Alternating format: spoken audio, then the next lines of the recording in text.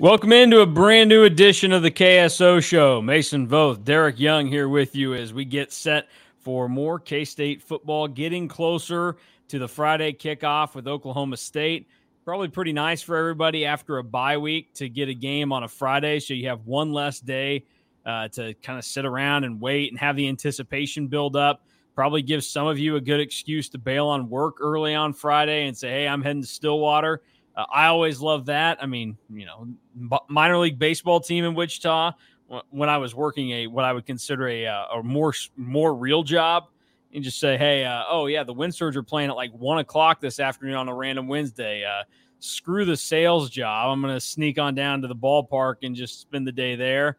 I used to skip class sometimes at K-State to drive to Kansas City and watch the Royals. Probably my favorite Royals day ever.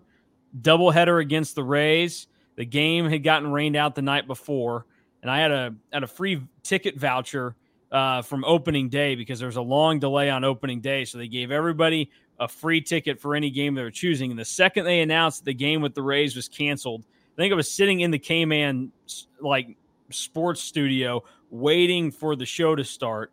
And they said, going to be a doubleheader. And they said it was going to be, one admission. So you got both games for the price of one. I was like, screw class tomorrow. I'm off to Kansas City. And I just sat by myself in the outfield. There were probably only like 5,000 people at the game that day. It was a little cold and cloudy and rainy. And I had the time of my life just watching the Royals, play 2 against the Rays. Believe it or not, they actually won both of those games. So that was more enjoyable. But yeah, there you go. That was a long rant there about skipping out on obligations that you should probably be doing. I'll ask you, DY, what is the number one thing that you maybe have skipped in the past for like a sporting event or any kind of event? I mean, I'm not a concert guy, but I'm sure there are plenty of people out there that have skipped a lot of things like work or school to go to some concert that meant a lot to them.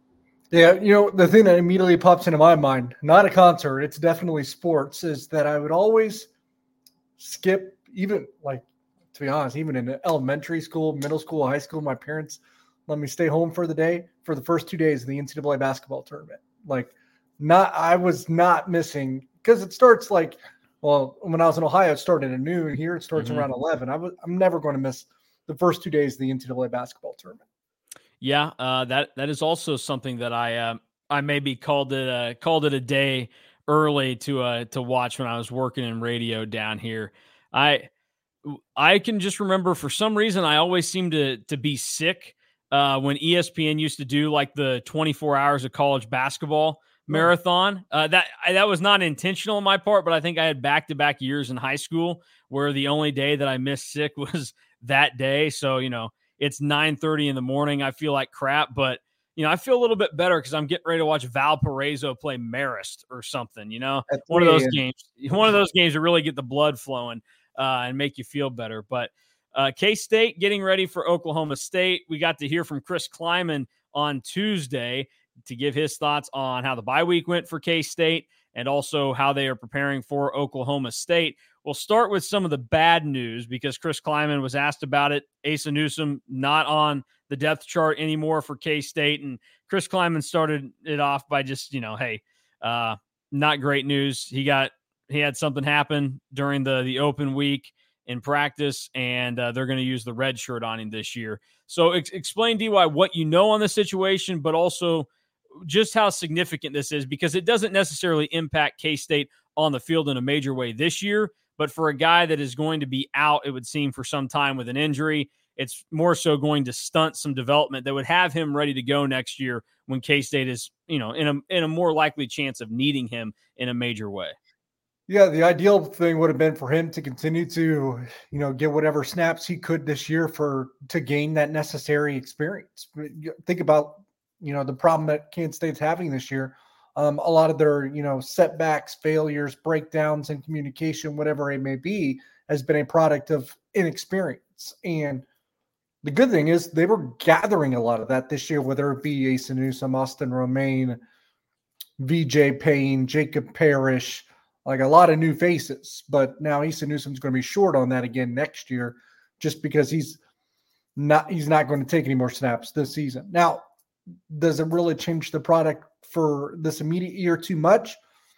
probably in a limited manner, maybe even more so in special teams where he was actually making more of an impact just because of how many he is on in terms of the phases. But I think I'm not sure he had 10 defensive snaps combined in the last 3 games. So not making a significant impact on that side of the ball, although he could have by the end of the year if he continued to gain that experience, especially with the opportunities that are in front of him, because he was going to be relied upon for depth at some point this year.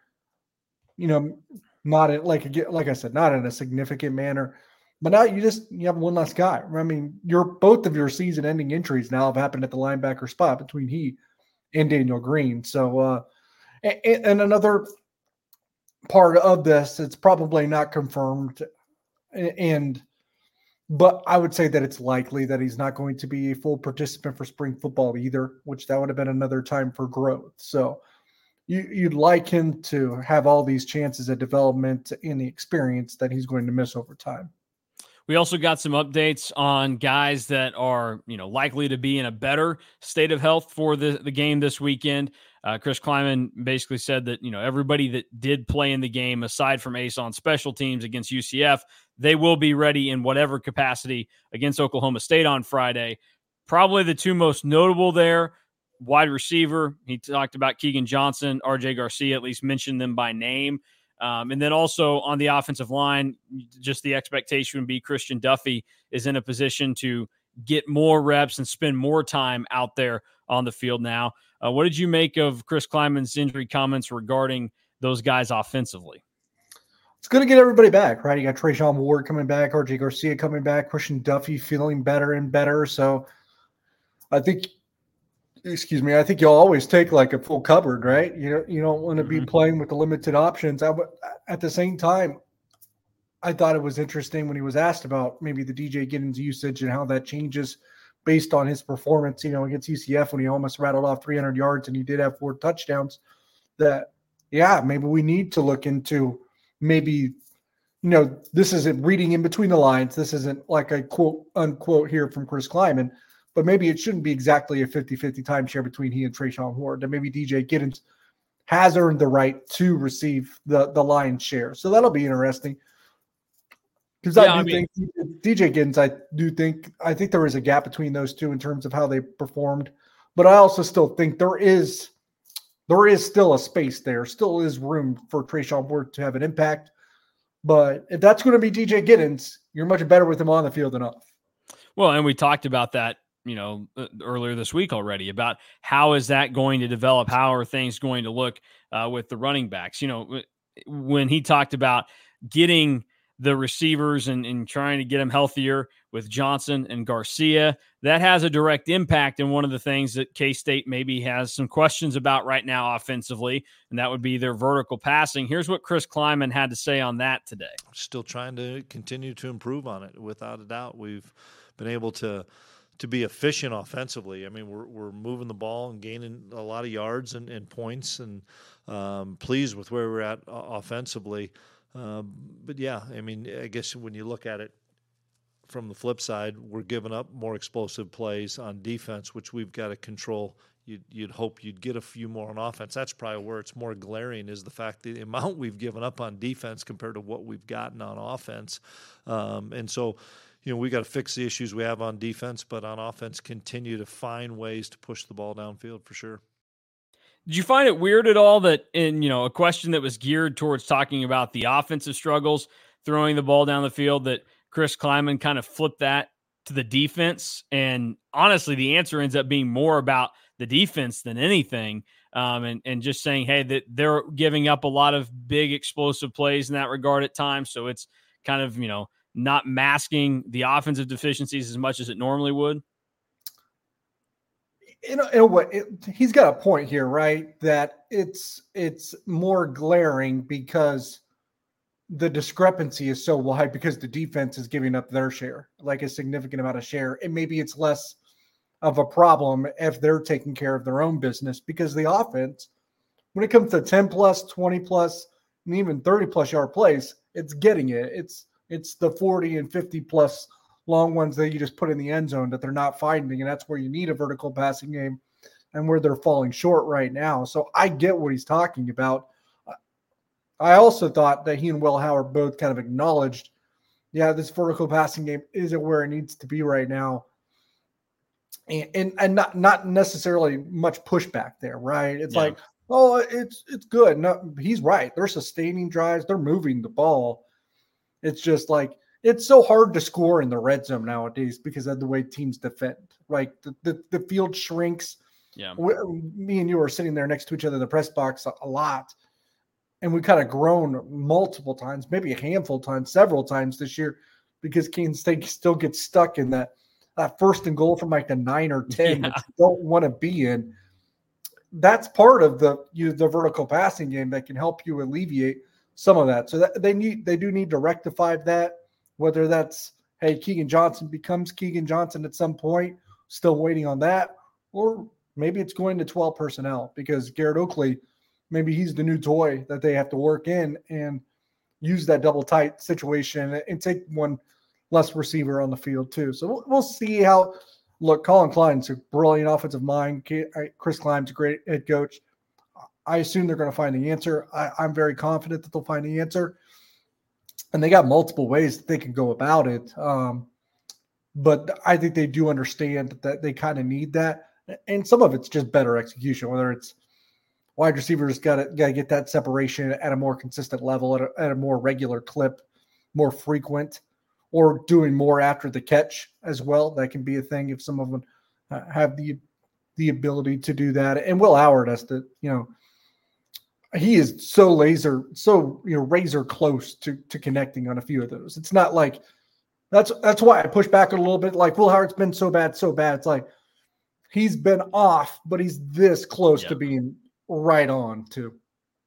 Yeah, I thought for a second there you were going to go all Joe Hall laser focused on us. Is what you're going to say. I mean, I'm the same way as you on the Will Howard thing, and he obviously could be maybe a little bit more precise. He would tell you, I'm sure, that he's not hitting on those like he has, and I think also part of it is he rose the bar for himself so high, so fast last year because he was so good at that. I mean, think about the plays he made right off the bat against TCU and Oklahoma State in that regard. And then he also had, the big touchdown pass to RJ Garcia. That was a bomb in the Big 12 title game. He hit Malik Knowles on a great route that Knowles ran.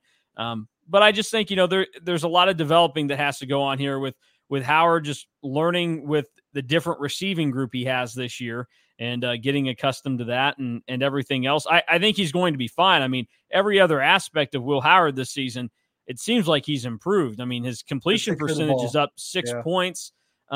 He could take care of the ball a little bit better, but he's thrown a couple of picks that you could put blame on both him and the receiver. And also, I'm okay with as many times as he throws the ball. If he turns the ball over once a game, that, by the end of the year, based off what everything else he's doing, the ratio is going to work out just fine for him. I think you can get away with, if Will Howard throws 12 picks this year, he averages 1 a game. I mean, last year, it's a little different. He threw 23 passes a game when he was the quarterback for K-State. In the 7 games, K-State attempted basically 23 passes a game with Will Howard. This year, they're attempting close to 35 a game with Will Howard at quarterback. So there's obviously a different way in how they're doing things. And the more times you put the ball in the air, the more times you're going to probably turn it over. That's why before the season, I was pretty strong in thinking that Will Howard's per game interception rate would go up. It has. I'm not alarmed by it in any way. Some of the ones downfield early in the year where he was forcing it, where I think you look at it and say, that's a little scary. But for the most part, I think, he'll be fine. They'll get things figured out. And the hope would be that with the health and then also this bye week, you're able to kind of strengthen the possibilities there. And you're getting to play a team in Oklahoma State that is really susceptible to the pass. Oklahoma State, I mean, some people would say that his coming out party might have been the TCU game in Fort Worth where he really took off before.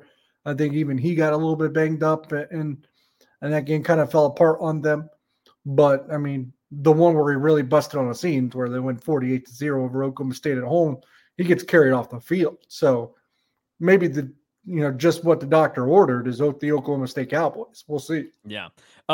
Speaking of vertical passing and downfield stuff and Chris Klieman spinning it onto the defense, one of the things that was noticed also in the depth chart this week is that they had flipped the safety spots that VJ Payne and Kobe Savage were at. Here's what Chris Klieman said in regards to that move. Yeah, that was before UCF. Yeah, so we did that before UCF.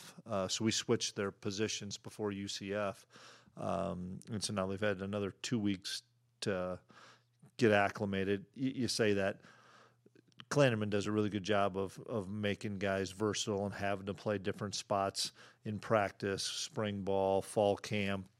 So it was something that we thought would help our team, but it wasn't like a wholesale change, like somebody moving from safety to linebacker or linebacker to D-line. We have so many interchangeable guys in the secondary. All right, what do you make of the move? Kobe Savage and VJ Payne switching spots as the defense kind of looks for some answers in a struggling secondary.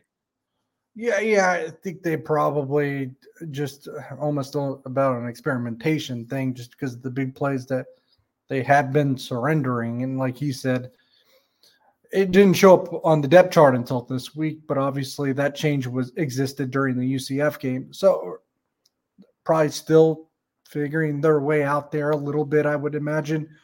But I mean, it's where VJ Payne played last year. So maybe getting back to what perhaps was a little bit more comfortable for him, because I mean, if we're being honest, put us up to the lie detector test. I like to say that VJ Payne was better at that position last year than he showed in the first few games this year, probably. And maybe they're just trying to reinvigorate that kind of VJ Payne performance.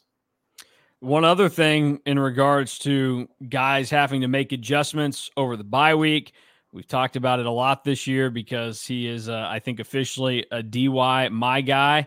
If you want to take the John Kurtz methodology here, Chris Tennant was brought up this week. It was a little shaky against UCF again, and here's what Chris Klieman had to say about his kicker. I thought he had a really good week last week, exceptional week. I was wondering how he would bounce back, and I've seen a different side of him from a mentality standpoint that is encouraging, that I thought he would have struggled last year getting over some of his difficult days, and have not seen that thus far in the last week and a half.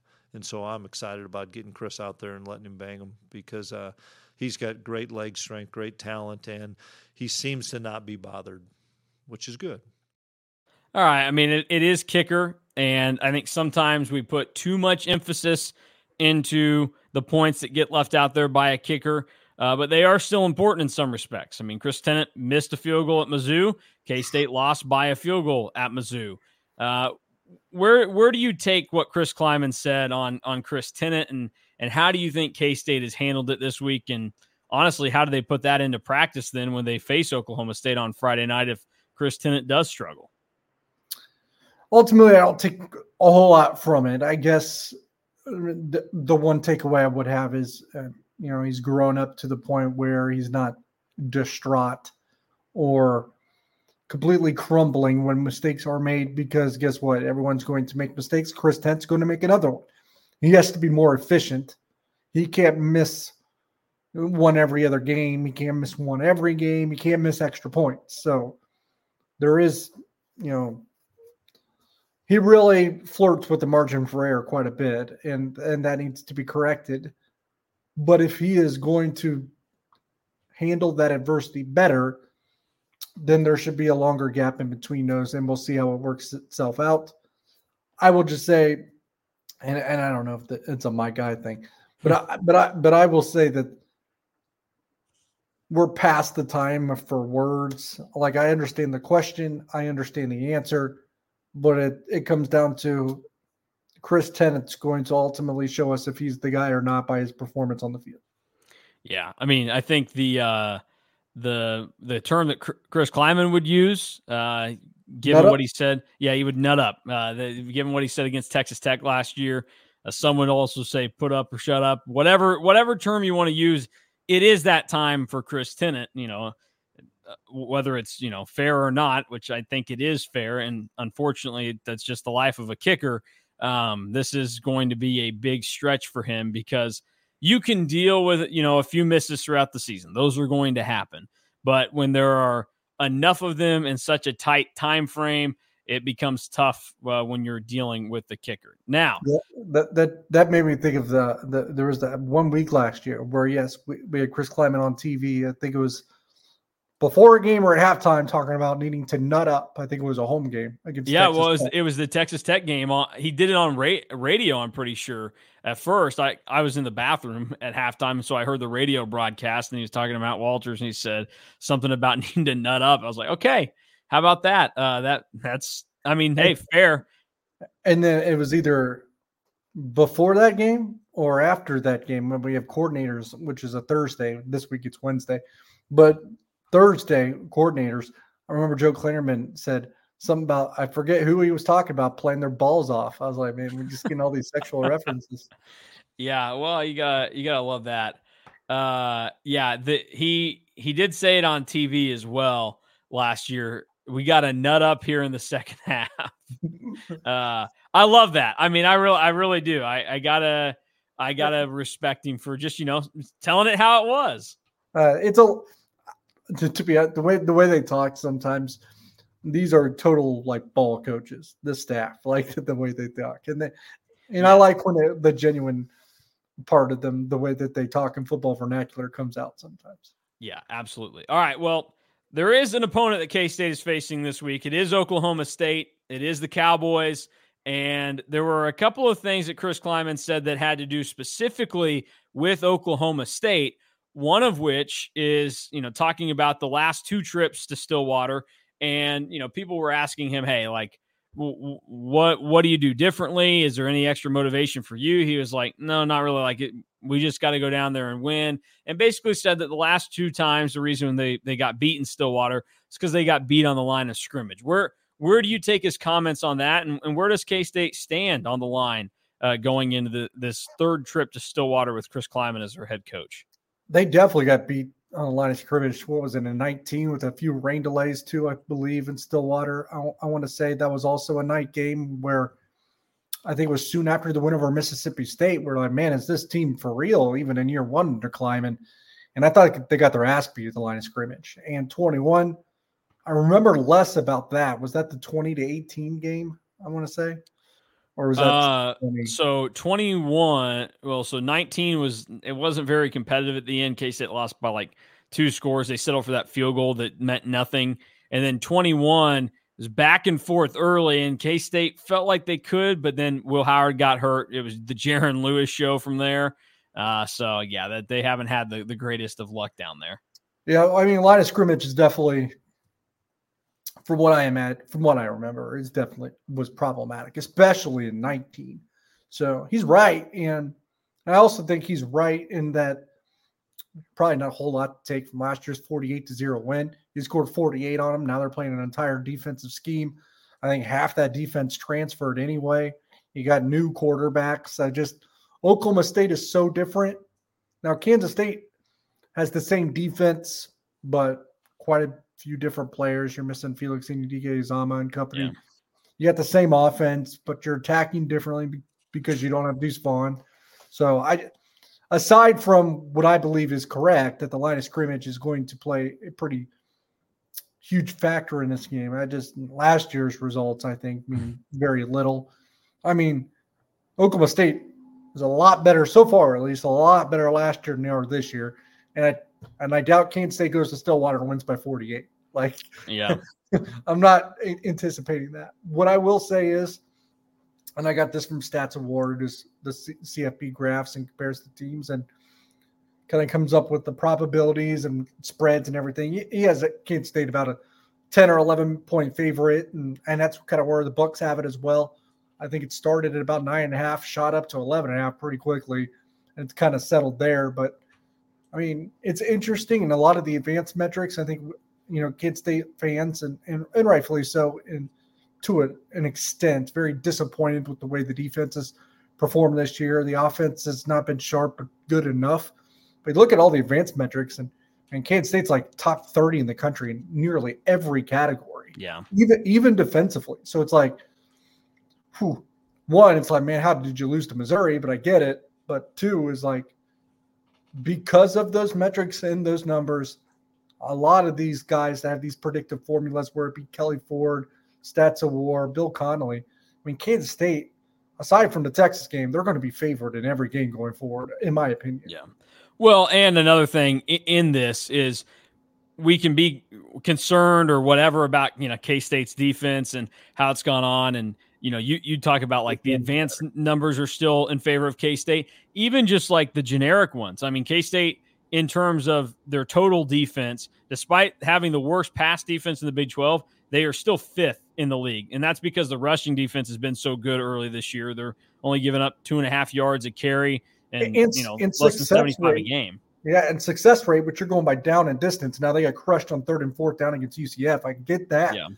But even when you look at the pass defense outside of the big plays, I mean, they're getting it done here. Especially some of that is skewed because the first 2 games literally didn't allow either one of SEMO or Troy to move the ball whatsoever. So a little bit of it's skewed, and it'll continue to kind of even out with those 2 performances being so dominant. But, man, in the game, I think Kansas State's defense is actually solid, but their mistakes are just the frustrating kind. So it makes it seem worse than it is. Yeah, no, you're right. And I think that's kind of what Chris Klieman was saying, about the vertical passing is the plays they have given up have been ginormous. And you think about the UCF game, they have been some that you just tear your head out because it's like a 3rd and 20 draw. It's a 3rd and 15 screen that beats you. All these things where you go, man, you should be able to take care of that in that situation. You have them right where you want them. Yep. You have them right where you want them. And another thing, interesting, the run defense is still good. It doesn't need any qualifiers across the board. But if you take away like the 2 or 3 biggest runs that they've allowed, Kansas State's allowing like 1.3 yards a rush this year. Yeah, that was a good dig by Fitz today in the press conference asking Chris Klieman about that. And like, I mean, it's funny because there is a college football pundit out there who did say K-State's rush defense sucked, right? That was the gist of what Mr. Look at Me Boyd on Twitter said.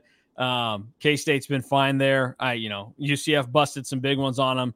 They've been fine. That's obviously been a strength. One other thing you said was about 2022's game not having much of an impact. Here's what Chris Klieman said. He shares the same. Well, it was a big win for sure. And we played well, but 2 totally different teams in my mind. A lot of things went right for us last year and made some plays and but I don't take a lot from it. We don't look at the film and say, boy, we're going to get this or that because of just 2 totally different teams. So, I mean, yeah, he's right, and I think it's good to hear, even though you probably would have expected it. Hey, they're not putting much stock into what happened last year. I bet Oklahoma State will. You're right. It's a little different when you lose that game, as we've seen, like the Missouri situation, where you can use it as like a fire for you. Certainly don't look back on a win and go, yeah, we got it easy. It's a different year, different team. I wouldn't do that, but two of those in the Big 12 this week, because you got Oklahoma coming back after losing, got their ass kicked by Texas 49-0. Maybe they just suck at football in the state of Oklahoma. Maybe that's what it is. People are asking. Yeah. Who's to say?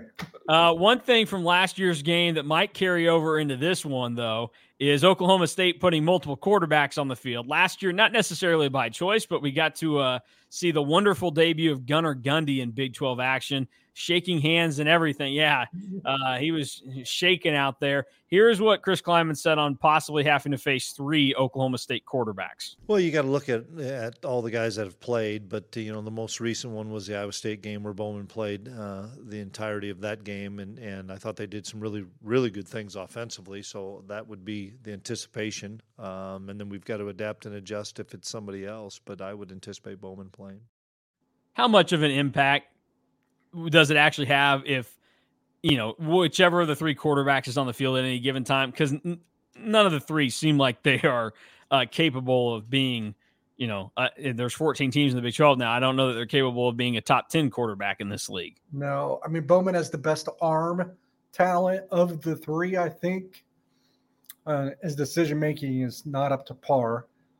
But here's my thing. Like, those 3 quarterbacks aren't so different that you have to prepare it's not like you're preparing for Michael Vick and Peyton Manning. Like, Yeah.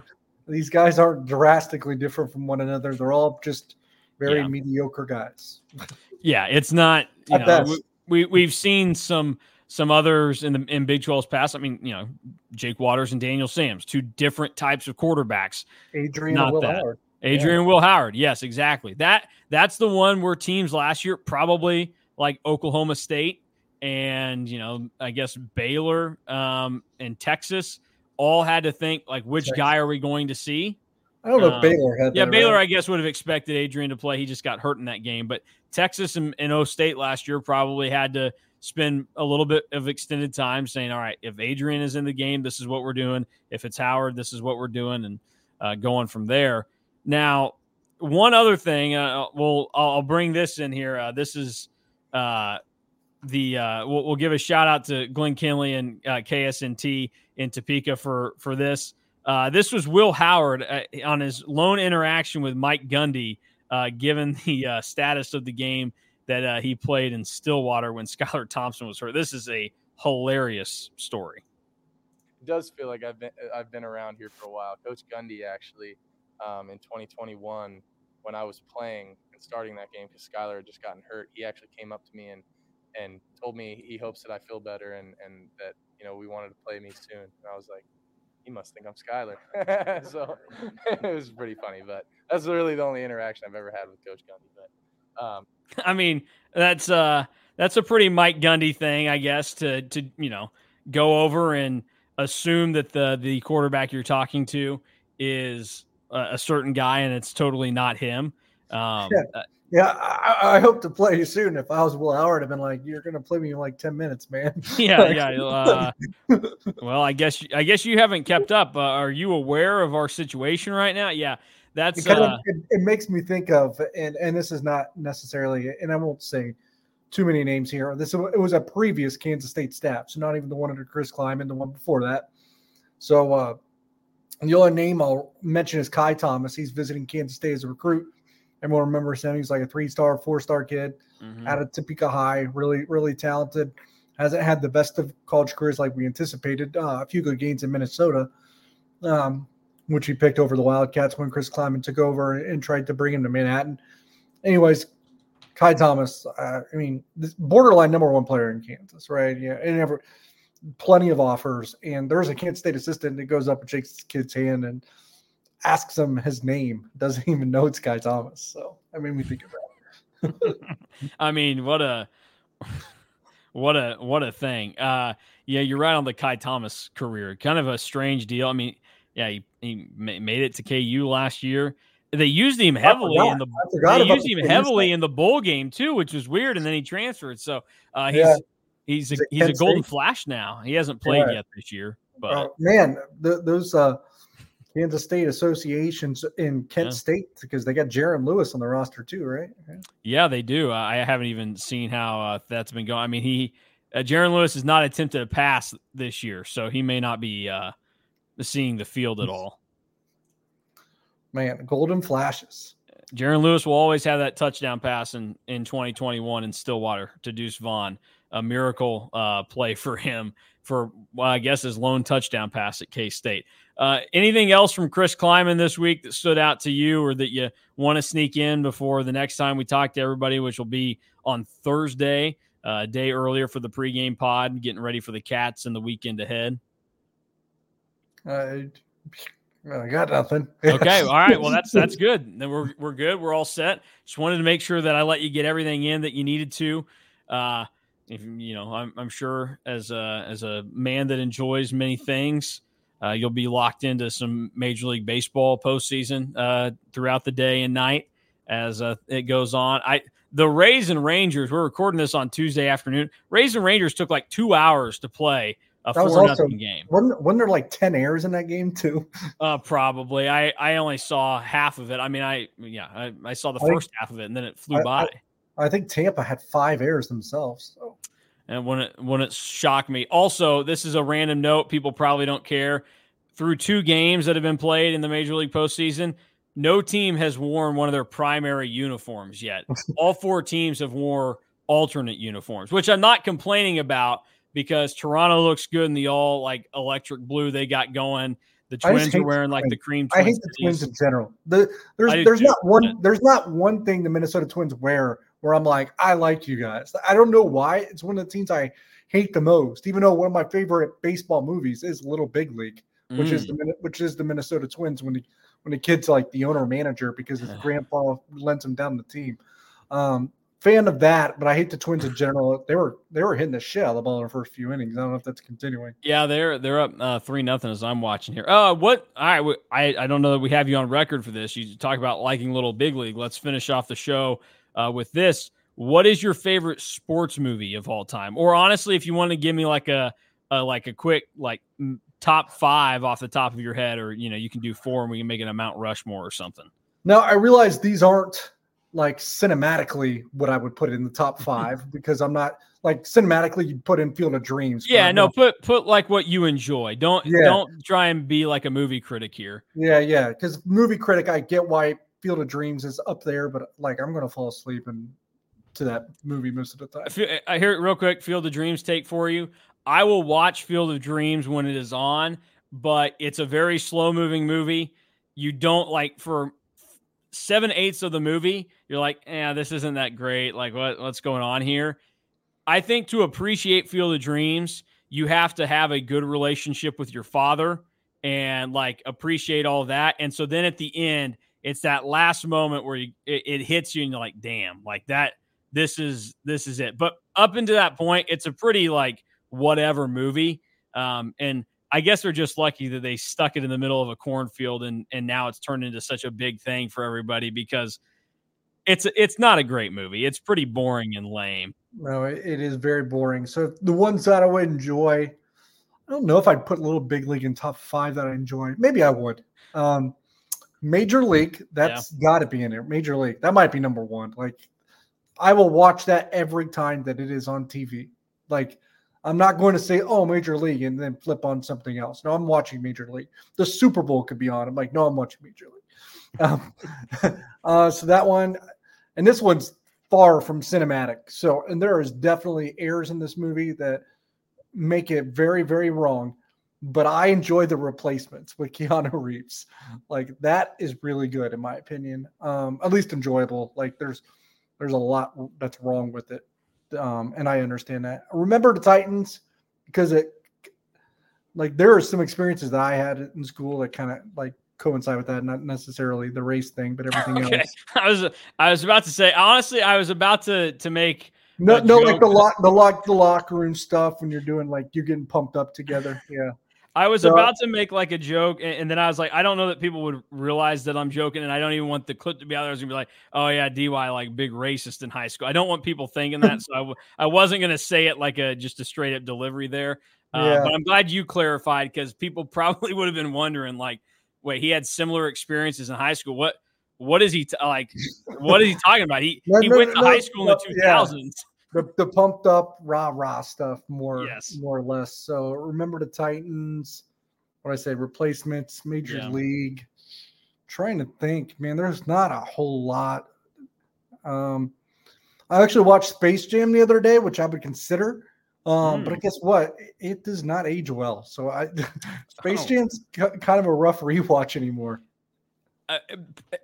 Did Space Jam not age well, or did you not age well because now you're in your 30s and you're not a child? Yeah, well, that's definitely a part of it. I thought I liked it in college even, but man. Oh, okay. Yeah. So that's I think Rookie of the Year is too cheesy for me. So that's not in my wheelhouse. We're dragging this on, so I apologize. I'm really not a big Bull Durham guy, and I know a lot of people are. So yeah, no, I'm with you on that. Bull Durham is kind of whatever to me. I love baseball. Like baseball's my number one. You give me a chance to watch, I will choose baseball over everything. But I don't really go crazy for Bull Durham. Am I missing anything like obvious ones? I don't know. Well, let me give you my top 5 real quick. Okay. Major League is easily my number 1.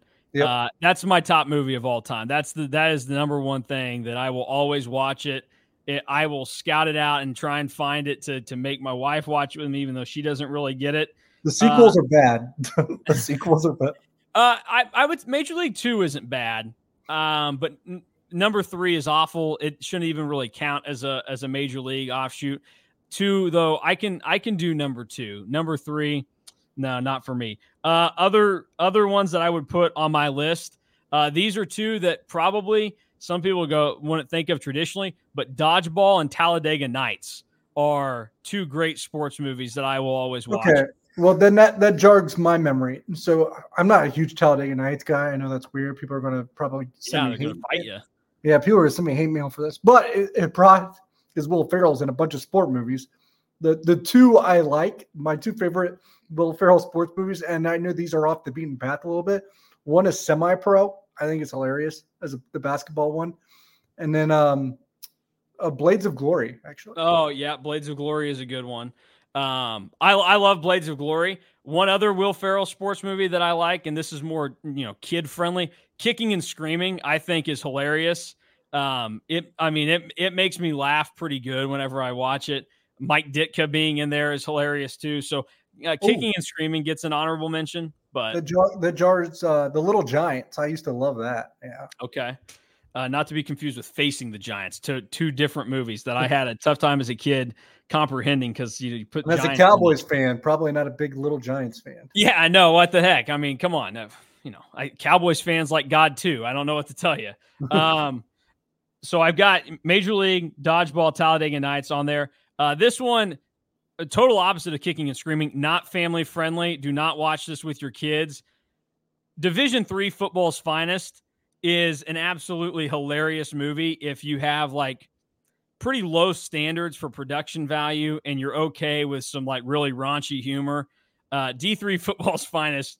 I watched that for the first time in high school, and that one, it always makes me laugh. And now I'll see like random clips from time to time and I'll send it to buddies because it is just the most outrageous, funny movie. So that one is on my list. And then, I got a lot of tough ones to make the cut with. I love golf. I will say this. Tin Cup. Yep. Oh, you're a Tin Cup guy. So I like Happy Gilmore a lot, and I'm not even like the biggest Adam Sandler fan. So that would be in contention for that last spot, or Caddyshack. And Caddyshack is one that, like, when I first saw it, I was like, I don't get how this is funny to people.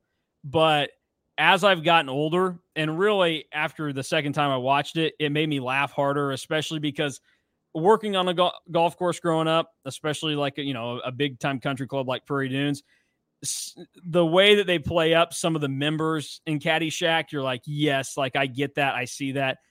So I would probably at this stage, I would still probably go with Happy Gilmore. One other sports movie I'd throw in, now this is just naming sports movies, but The Benchwarmers is a both family favorite between my brothers and I, and it's a stupid movie, but could probably say every line in that movie. So The Benchwarmers needed to be mentioned by me, but those are the ones that stand out to me. I would have Tin Cup and Happy Gilmore both ahead of Caddyshack. I'm kind of like what you used to be with Caddyshack. I just can't get into it, I guess, the same way that others. So people are going to, I'm going to get so much hate mail for just hating on Caddyshack. And what was the other one I hated on? Oh, Talladega Nights. Yeah. I'm going to have so You'll probably get more pushback on Caddyshack than Talladega Nights. So, because I bet there will be some out there that are like, no, like that's not, they'll freak out. I also think like I've started to come around a little bit, but like Step Brothers, that was like a tough one for me. Like, wow, you're just not a big Will Ferrell guy. Well, I am, because I love Blades of Glory. I love Semi-Pro. Like, those are some great ones. No, that's the one that I don't really seek out to watch, and you really have to seek it out because it's hard to find anyway. But I laughed at a lot because of how terribly made it was. And actually Matt Hall was the one that kind of introduced it to me for the first time, is Blue Chips. Like, yes. That's like, I don't know how that movie came to production. It's like, I don't know who made it, but it's so bad. I think that's one of the fun things about sports movies is that because sports fans are just so starved for like entertainment that involves sports for them, that you will watch like low budget or like below average movies. And like, wasn't Shaq in that too? Yeah, Shaq was in it. Yeah. I honestly, like, Draft Day is not a great movie, but if it's on, I'll watch it because it's like, oh yeah, they slap the NFL logos on it and everything. Like, yeah, I'm in. A good one that I want to mention too. You said Remember the Titans. Glory Road is like the basketball version of that, except Glory Road is a much better movie than Remember the Titans. So I'm a Glory Road fan. Just no room on my list because obviously I get more pleasure out of comedies than I do, the serious stuff. It's not up my alley. Remember the Titans has better acting though, but I guess we're not really fair picking apart the production of it. I get, but like it has Denzel Washington and a very, very, very young Ryan Gosling. Yeah, and Donald Faison. So shout out to Scrubs. And I'll say the one I hate, and I'm sure you'll be a supporter of my hatred here. Okay. And it was exposed to us, 2 weeks ago, because they were College Game Day was in South Bend. Rudy, terrible. Yeah, I don't love Rudy, but for whatever reason, that's one of those that like it's on and I might watch it. Honestly, I think I like the little, like the music jingle that they have in it that gets played for some reason, but I think that's probably the only reason I like the movie, because the premise of it, like, I don't like Notre Dame in any fashion. The underdog walk-on story. I could care less about walk-ons. Like, have some talent to get on the field for me. Don't just be some scrappy loser that's annoying. So yeah, the storyline for Rudy doesn't play for me. And also like the fact that, some of it's embellished, whatever. Although I think I'm more of a Rudy fan now, the more I hear Joe Montana bitch about it and be like, oh, well, that's not actually how it happened. It's like, Joe, shut the hell up. You had a great career. You did great football-wise. Like, let this guy that it was his dream to play at Notre Dame have a little fun in the sun because they made a movie about him. Like, you both had major impacts in your sport for different reasons. You're both great, Irish alums. Just chill out. So honestly, Joe Montana has made me a bigger fan of Rudy than the movie itself actually has. That sounds like a Cowboys fan that just doesn't like Joe Montana too. I could care less. I was like -15 when Joe Montana the was game this week, Cowboys 49ers. I've never personally seen it. I don't know if you have, and then we're really rambling. So if you've turned it off by now, we're not going to keep talking about Kansas State, so don't worry. Yeah. But Brian's song, that was one that my dad liked, but I've never. I think it was about the Heisman Trophy. Well, so yeah, I mean that's about like Gale Sayers and his relationship with. Yeah, I don't know. People try telling me that I should watch it. I'm not going to. Too much KU for you. Yeah, exactly. I boycott Brian's song because it's got too much KU in it. No, I mean I know it's about the whole Brian Piccolo thing, and I don't know. Movies that are made that long ago, you're gonna have a hard time getting me to watch it. Like Brian's song. I will say, and this is how petty I can be as a fan of the sports that I can get away with being a fan, right? Like, part of the reason why I don't like Rookie of the Year is because it's the Chicago Cubs. Yeah. I mean, I kind of hate the fact that in the American League Central, the Twins and the Indians, now the Guardians, they've got movies about the Tigers for love of the game. And then I got to think, I mean, do the White Sox have, they have their fun in the sun. You pick whichever White Sox movie you want to have them involved in. We need more Royals movies. The Royals suck. Remake Major League and make it be the Royals. The Reds are worse than the Royals historically. You guys still had your 2-year run. We haven't even had that. We're like the Royals without the 2-year run. That's what we are. All right. Well, let's get a joint movie going. Major League, a reboot with a National League and an American League version. Then we can make the Reds and Royals the agents of chaos for the film industry. I'm guilty here, and this is going to sound. I don't know if this is because I know people always say you haven't, but I've actually never watched Any Given Sunday. I haven't seen it either. Again, it's one of those that I have to be really interested in the topic or the movie for me to go watch something that was made before I was born. So. Yeah, I mean, I don't know when Any Given Sunday came out, but it seems like a mid-90s movie. Angels in the Outfield, just thought of that one. Actually, 99. 99 is any given Sunday, so I guess I can't use my made before I was born excuse. Yeah, Angels in the Outfield. As a kid, I loved that movie. I will watch that movie still too. Like I don't know that it holds up, but I will watch that, especially whenever Cole Manbeck sends us the "Hey, it could happen" gif in the group chat. You say you don't know if it ever holds up. Like I mean, for doing the angel thing, I don't know if that ever necessarily holds up when you get the ball. True. When there's a figment of your imagination throwing the ball every which way. So I think if that one held up in the time that it released, it will always hold up. Yeah, that's probably true. I guess some of those kids' movies, it's like saying Rookie of the Year. It doesn't hold up, If anything, Rookie of the Year holds up more now than ever with the success rate of Tommy John surgery. So was that the first PSA for Tommy John? That's something for people to discuss. But we can probably have a much deeper dive into sports movies in the off season. Fortunately, we get to go until the end of March with K-State football and basketball, so that's a ways off. But that will do it for DY and I today on the KSO show. We are back again tomorrow, a day earlier. That way we can bring everybody enough time to prepare for the Friday night kick between K-State and Oklahoma State, and to get you better prepared for everything coming this season. Make sure you are a part of everything that we do at KSO. You can go get signed up on On3 if you're not a part of it already, and also be sure to stay locked into the YouTube and podcast platform. Subscribe there as well to make sure that you get the press conferences, the podcasts, whatever other video content will come your way. You get it instantly. You're not going to miss out.